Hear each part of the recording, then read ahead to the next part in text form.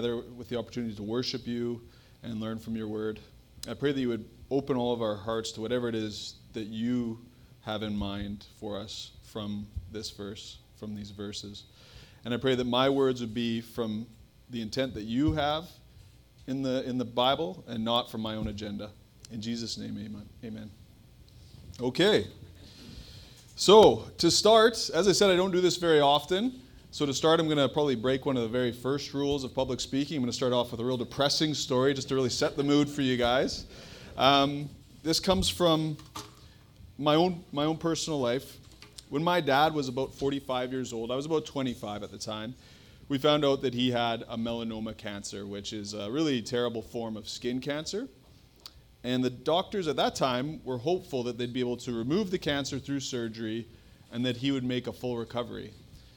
But after about a year, after the surgery, a year later, the cancer came back. And this time they said there really was no treatment because it had spread quite a bit.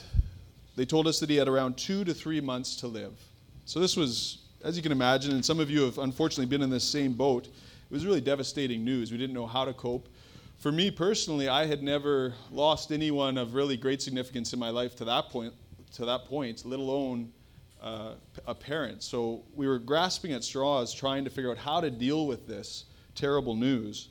And one of the things we did, which was good, is we really desperately looked towards God. We were looking for any kind of sign of hope or encouragement or strengthening that we could get from him. And in doing that, he actually responded to our desperation. There were a couple of really kind of significant ways, looking back at it, kind of miraculous ways that he did that. And the first was we had a family friend who was a long-haul truck driver. And so he would go between here and California.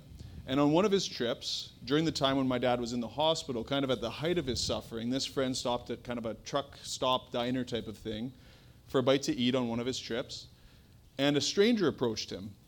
Out of the blue, a stranger just walked up to him. The stranger identified my dad by name. My dad's name was Mickey. The stranger said, "God is with your friend Mickey in the hospital." So that was miraculous, right? He rushed home from his trip, came straight to the hospital to tell my dad this great news. Somebody out of the blue came to me and said that God is with you. And we took it as a sign that God was up to miraculous things. We took it as a sign that God was up to a miraculous healing that would be coming. The other thing that happened was, as you can imagine, my dad was very down in the dumps, very depressed about this whole thing at times. And in the middle of the night, he woke up one day just totally despairing. So he grabbed his Bible, which was good. He just flung it open. I don't know if you've ever done this in a time of kind of desperation. You just fling it open to a random page, and he pointed his finger, and it came to Philippians 4:13 from the passage that Bruce just read. And again, it said, "I can do all things through him who strengthens me." So my dad was brought to tears to read this because he thought, this is God telling him that he will beat cancer because God will strengthen him. But the unfortunate news was that it didn't work out that way. Just as predicted by the doctors, in 2 or 3 months, about 2 to 3 months, my dad did pass away. So we were left with questions, right? As I'm sure many of you have been in a similar situation, you start to question, did God not have the power to heal my dad? And if he did, why didn't he? Why did it seem like to us we were getting these signs that maybe there was going to be some sort of miraculous healing that would defy what the doctors were telling us, and yet it didn't happen? In this passage that Bruce just read, the one that we're looking at today, I think we're going to get answers to questions like that. They're going to be maybe not the answers that we would necessarily think, but they're going to be great and unexpected answers. I'm hoping after we take a closer look at the context of that verse, the verse that God gave to my dad, we'll see that Paul's helping us answer 3 important questions. So I think we've got them here. The first is, what should we do when faced with times of trouble? So what is our role when going through our own troubles? Number 2, what active role is God playing in our lives, particularly during troubled times? And number 3, what is our role in the troubles of others? What role can we play when others are going through times like this? So let's get right into it. We'll take a look starting in verses 10 to 12. This is where we see Paul is communicating his thanks to the church of Philippi, for their gifts of support. And we understand that Paul has most likely just gone through a really tough time where he was in need. It's speculated that maybe he had asked the churches to withhold their offerings to him and rather give it to a relief fund at another church. But whatever the case may be, he didn't live a lavish style as it was, so he was going without money, most likely without food, shelter. Like, he was really going through a tough time. And the church has now provided him with a gift, and he's very thankful. But it's interesting because he wants to clarify that he's not complaining. First, he wants to make perfectly clear he's not complaining about this tough time he's gone through. In fact, he's going to use it as a teaching opportunity for them to show them how to weather that kind of storm. So here he gives the answer to the first question, which was, by the way, you'll find this all in the sermon insert, or the bulletin insert about the sermon. The first question was, what should we do when faced with times of trouble? Paul's answer is, be content in all situations, trusting God's good purpose for your life. So going back to the verses, Paul says, not that I am speaking of being in need, for I have learned in whatever situation I am to be content. I know how to be brought low, and I know how to abound. In any and every circumstance, I have learned the secret of facing plenty and hunger, abundance and need. So any time someone says they have a secret, our ears perk up, don't they? Especially if we're prone to gossip, we're just like, wow, I got to know what this is. Especially in a case like this where he's saying basically he's got a secret to living, a secret to a good life. So even more so our ears perk up. And here's how he lays it out. The secret that he says to these situations. He says, be content. And it's like, great, thanks a lot, Paul. I'll just be content. Even though, you know what would happen if my wife was having a hard time with the kids and I said, Lord, just be content. She would probably just smack me right in the face, right? Because it's too simple. So you lose your wife, you're just going to be content. Your health is not good, you're going to be content. You lose your job, you're going to be content. It sounds a lot easier said than done. So how does Paul manage to just be content? Because we know he's been through a very significantly bad time. In the book of Romans, Paul, I think, gives a little bit of a verse here that shines a light on how he might manage to be content. So in chapter 8, verse 28, he says, and we know that for those who love God, all things work together for good for those who are called according to his purpose. And the ESV Study Bible kind of clarifies what this means, saying that God weaves together good for his children. He weaves everything together for good for his children. And the good that we're referring to is not necessarily health and wealth. We know that we're not always going to have perfect health, and we're not all going to be rich and prosperous. But what it does mean is a closer fellowship with God, bearing fruit for the kingdom and final glorification in heaven. So going back to the story about my dad, it was interesting how the Lord could use something so terrible, something that we were praying against happening. He could use that for good. For me personally, that was a time in my mid-20s where I was really immature, as maybe some of you were, probably not as immature as me. I loved nothing more than to just go out and get drunk with my friends. There was nothing more fun to me than doing that and all the debauchery that came along with that. And if this hadn't happened to my dad passing away, which was terrible, terrible news, or was a terrible thing to go through, I don't know that I would have settled down, because shortly after I got engaged and married to my wife. And if I had done that, who knows what kind of train wreck I might have been as a father and as a husband. Not that I'm perfect now, but it would, who knows what it would have been like then. Shortly after that happened, I started my career. I don't know that would have happened. And most importantly, it was a time when, back then I would have said I was a Christian, but there was really no evidence of it in my life whatsoever.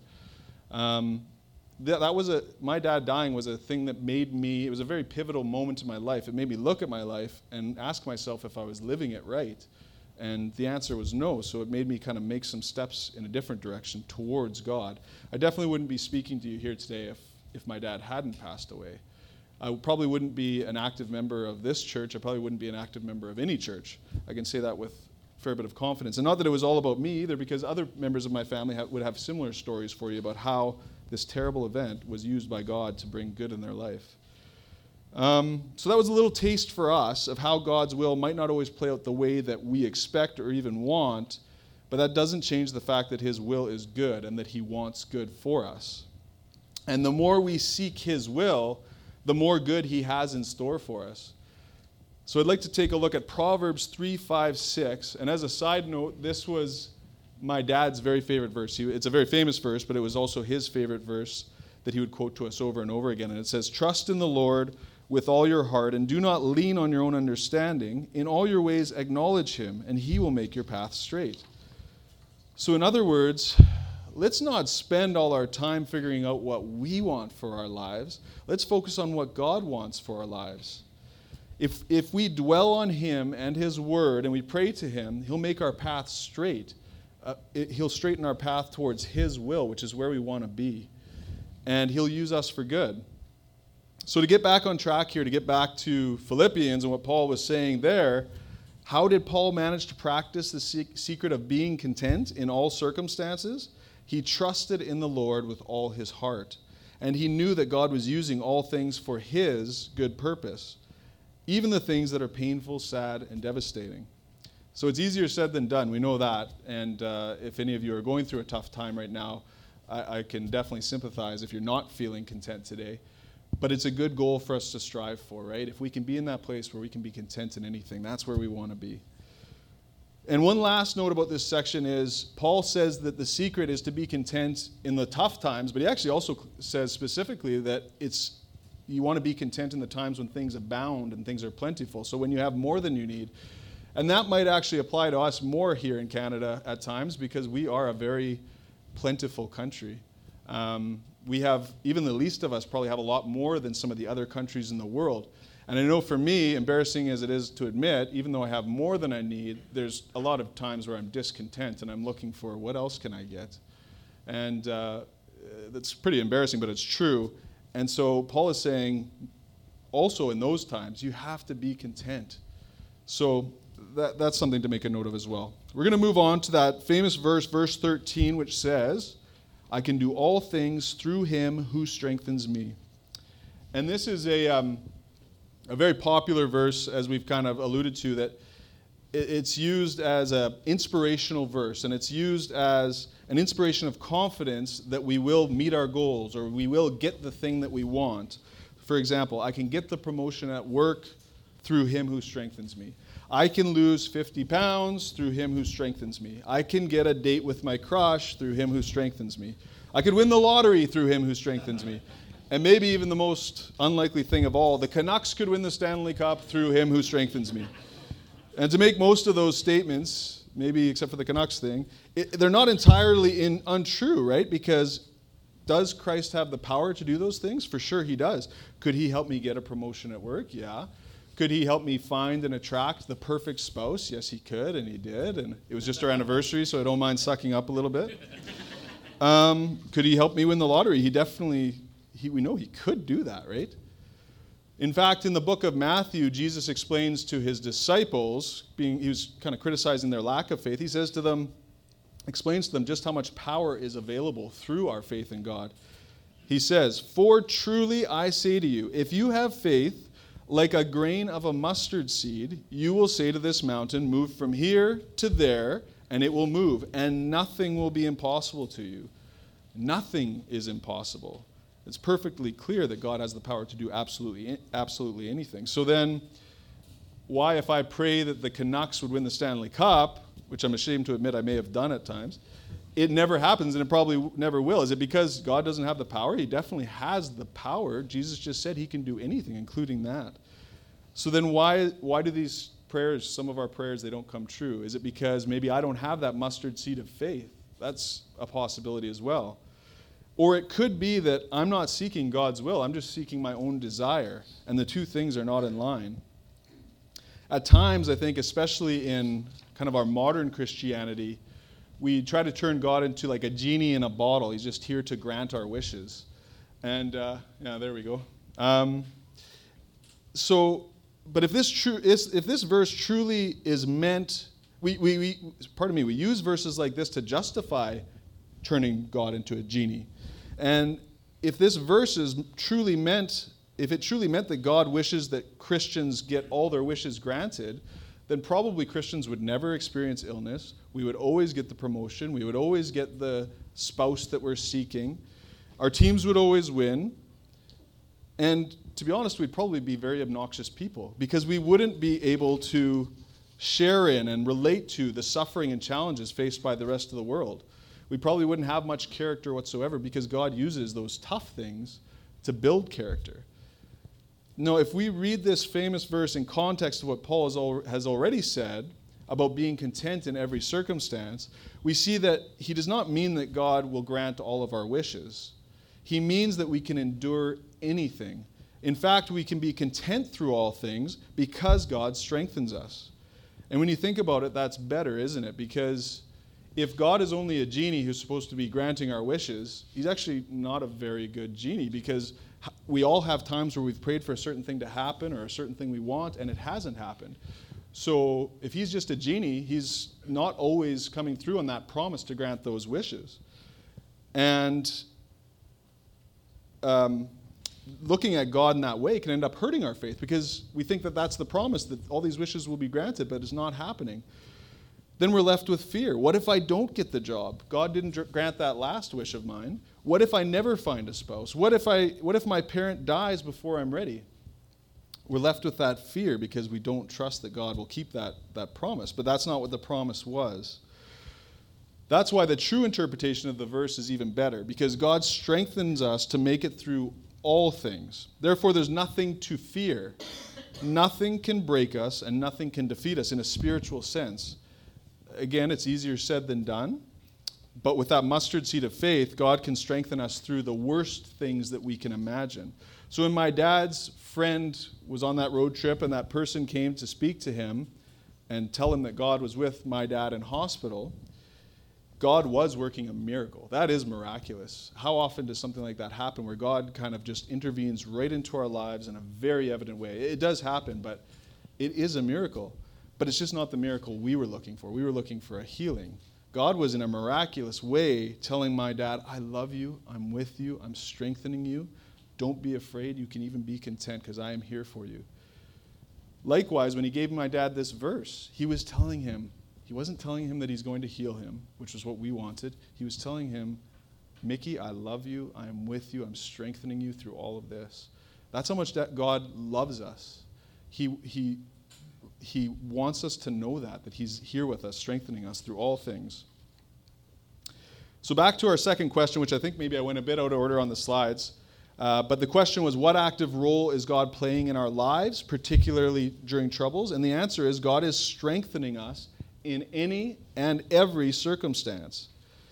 We just need to be looking for and praying for God's strength, which is promised to be there. Also, it's okay to pray for those things that we desire, but at the same time, we need to be praying that our will and desires would be in line with God's will. Okay, wrapping up the passage, we're going to take the big chunk at the end, verse 14 to 23. So I'm going to read the whole thing. Try to bear with me. I know Bruce already read it, but I'm just going to kind of revisit it here. Yet it was kind of you to share my trouble, and you Philippians yourselves know that in the beginning of the gospel, when I left Macedonia, no church entered into partnership with me in giving and receiving, except you only. Even in Thessalonica, you sent me help for my needs once and again. Not that I seek the gift, but I seek the fruit that increases your credit. I have received full payment and more. I am well supplied. Having received from Epaphroditus the gifts you sent, a fragrant offering, a sacrifice acceptable and pleasing to God, and my God will supply every need of yours according to his riches and glory in Christ Jesus. To our God and Father be glory forever and ever. Amen. And then he finishes with, greet every saint in Christ Jesus. The brothers who are with me greet you. All the saints greet you, especially those of Caesar's household. The grace of the Lord Jesus Christ be with your spirit. So there's a lot to unwrap there. But near the beginning, I think Paul gives the basic theme to it, which is the answer to question number 3. What is our role in the troubles of others? Well, we should share in the troubles of others. So we already established that Paul had been going through a hard time, and here we see that he received a gift from the Philippians, and it's understood that it was a financial gift. It's actually phrased as a fragrant offering, but scholars agree that it is a metaphor for a financial gift that they gave to him. And he says he received full payment and more and is well supplied. So if you've ever received a gift at a time of need, the perfect thing, exactly what you needed, exactly when you needed it, you know what a blessing that is. And I was thinking a bit about this idea of need and trying to look for people's needs and supplying for them. And I thought of a video that I saw online within the last couple weeks. Maybe some of you have seen it too. I think we have a picture. There it is. So the boy on the left is Ethan Guzman. He lives in New York City. And his dad posted this video on Instagram. It went viral. Lots of people have watched it. And I just want to read you what the dad's caption to the video was. He says, "Ethan and I drove up to our building and Ethan yelled, 'Stop!' He noticed a kid playing basketball without shoes. So Ethan asked him why he was playing without shoes. The boy said, 'I came today and that's how I play in the Dominican Republic all my life, with sandals or barefoot.'" So this child has just recently immigrated from the Dominican. So Ethan's broken Spanish responded with, "No, no, no." He ran upstairs, went and got some new sneakers that were given to him and some new socks to match to give to the boy, and the response was priceless. The boy ran upstairs full of joy to show his mother. So that's amazing, right? This kid just totally gets it. It's amazing how often children just seem to intuitively get some of these things, whereas we as adults maybe totally miss the boat a little bit. Ethan saw someone in his community who was having trouble, and he shared in that trouble. He put himself in that child's shoes, or lack thereof in this case, and he said, "No, no, no, this won't do." He knew that he could help, and so he did. And the other boy who had recently immigrated was full of joy because of this gift. And I'd go as far as to say this blessing that he received from Ethan will probably stick with him for the rest of his life, because you can imagine coming from a new country. You're in not only a new city, but a new country. And Ethan has sent the message that in this community, in this city, in this country, we take care of those in need. We see somebody in need and we help. And that could totally change the outlook of this new immigrant, this new member of the community. And that might be something that totally influences the way he lives the rest of his life in that new community. And that's the impact that giving has, the impact that one gift can have. So subpoint A in our notes is generously and regularly provide for the needs of your community, including your church family. So this means we need to be like Jesus. We also need to be like this Ethan boy who is kind of showing love like Jesus shows, right? We need to be looking for opportunities to provide for those in need or those in trouble. And when we see those, let our reaction be like his. No, no, no. We have to do something about it. We're so busy with our own problems, the things we want. So often we look right past the person that might be right in front of us that has a need, that maybe we are the perfect person to be able to help because we have the means to do so. And there's a lot of ways we can do that. We could give a meal to a neighbor who's been sick. We could buy a grocery gift card to a relative who's been laid off. We could mow the lawn for an elderly neighbor. We could watch the siblings we could watch our nieces and nephews so our sister or brother can go on a date. There's a lot of ways that you can fill a need. Here, though, Paul is specifically talking about giving financially. And that's always a very sensitive topic, as we know. I'm just checking to see where my time's at. Giving financially is always a really sensitive topic. It's one that a lot of people have a natural cringe response to whenever the church starts talking about giving of their finances. And I think it's interesting because Paul, I think, knew that too. Even in those days, it was something that you had to handle delicately, because he's careful to say, "Not that I seek the gift, but I seek the fruit that increases your credit." In other words, their giving is not for Paul's glory and riches. We know that he was not a glorified or rich man. Their giving was something that pleased God and led to fruit, meaning blessings in the community that they were giving into, but also blessings for themselves. The Philippians were very generous with Paul. They provided for his needs. But the question is, why did they do this? Because if they gave to Paul so that he could be driving a Rolls Royce and flying in a private jet and wearing an Italian suit, then that is really cringeworthy and it's really distasteful. If they were giving to Paul because they were worshiping him in some way, that's not right. If they were doing it because they thought they were buying their own salvation, that's not right. And that's the kind of thing that if that's what's being preached about when we talk about giving, then it deserves people to be cringing and feeling uncomfortable about it. But we know that's not why they were giving, because Paul was not a man who was rich or anything like that, and there was one reason they were giving, and it's the same reason that we give today, because this is a question worth asking. Why do we give today? It's because they believed in Jesus, and they wanted to help spread the gospel message. They wanted the good news of Jesus to be spread to other communities and to new people. They trusted that Paul had integrity and that he was doing a good job of spreading the word of Jesus to the different communities, but they weren't giving for the sake of Paul.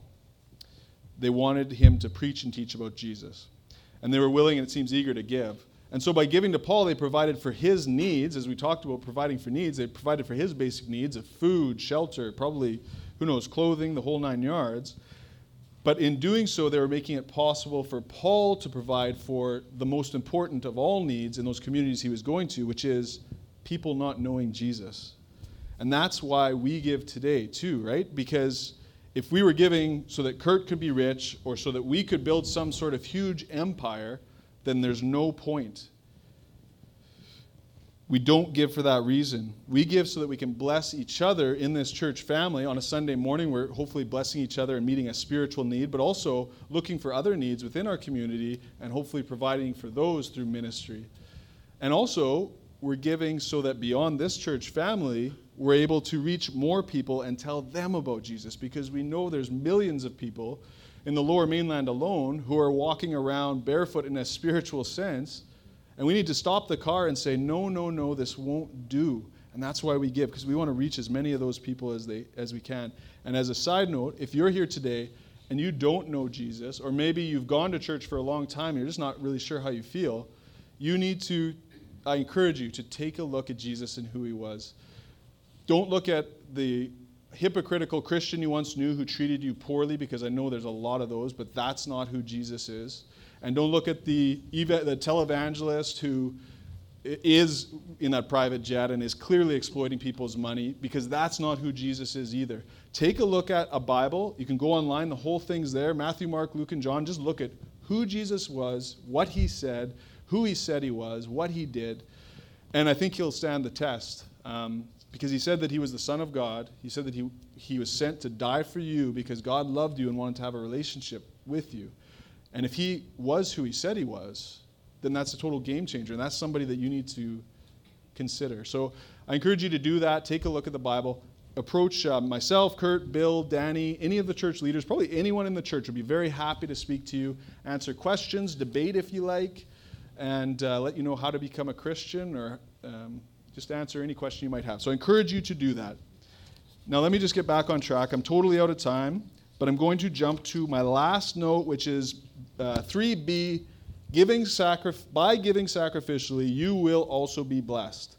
So when we give sacrificially, that just means that we're making a sacrifice in order to give. It has to be something that we feel is like if I give a nickel out of my pocket, that's not sacrificial because it doesn't really impact me. So it's enough that it feels like a bit of a sacrifice. And when we do that, Paul says, "And my God will supply every need of yours according to his riches in glory in Christ Jesus."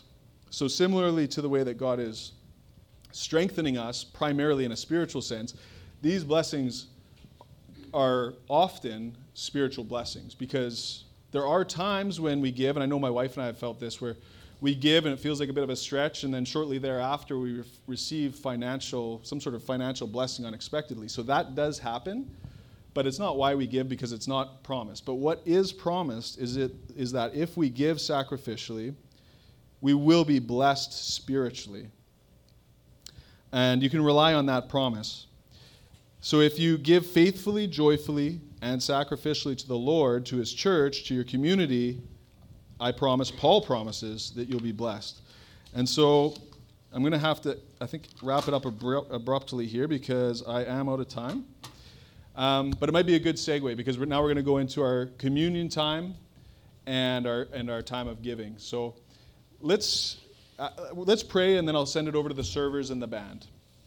Lord, thank you that you've given us this word through Paul. I pray that you would help us to rely on you in our times of trouble, to try to find contentedness through your strength.